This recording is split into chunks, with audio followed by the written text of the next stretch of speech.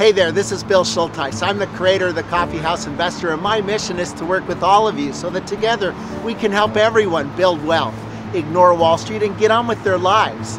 The continuing unfolding of the coronavirus continues to cause a lot of anxiety across the nation and around the world. No one knows how it's going to play out, the impact it's going to have on our health, on our lives, on our communities, on our companies, on our countries, and certainly that uncertainty is being played out in a very volatile stock market.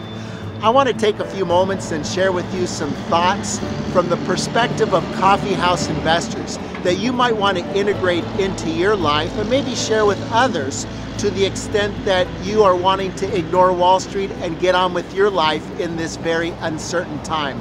And the first thing I want to share with you is a saying that somebody shared with me a long time ago that I have used countless times in connecting with investors over the past 40 years. And that is that there is no bad time to do the right thing.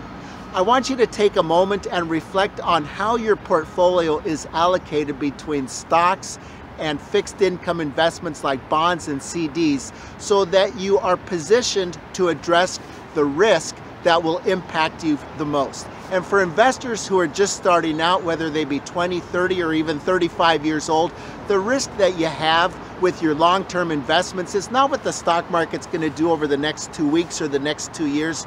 The risk that you have is what inflation's going to do to your portfolio over the next 30 to 40 years.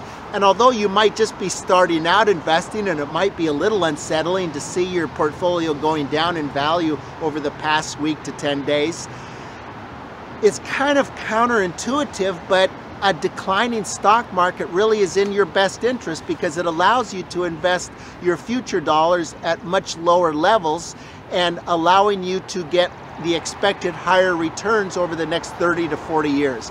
Now, if you're getting closer to retirement, I want you to keep one thing in mind.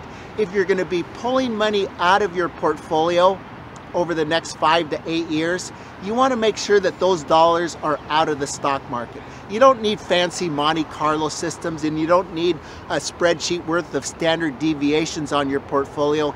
Just keep in mind that the money that you're going to be wanting to pull out of your portfolio for whatever purpose over the next 5 to 8 years shouldn't be in the stock market.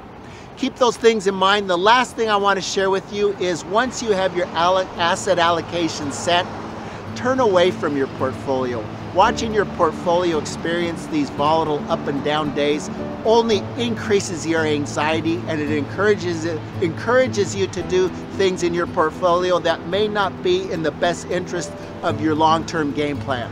So those are some things I want you to keep in mind. I want you to take those principles. Don't put all your eggs in one basket. There's no such thing as a free lunch, and save for a rainy day, and share them with someone in your life who might be feeling some anxiety over what's going on right now. Hey, this is Bill Schulteis. I'm the creator of the Coffee House Investor, and I'll catch you next week.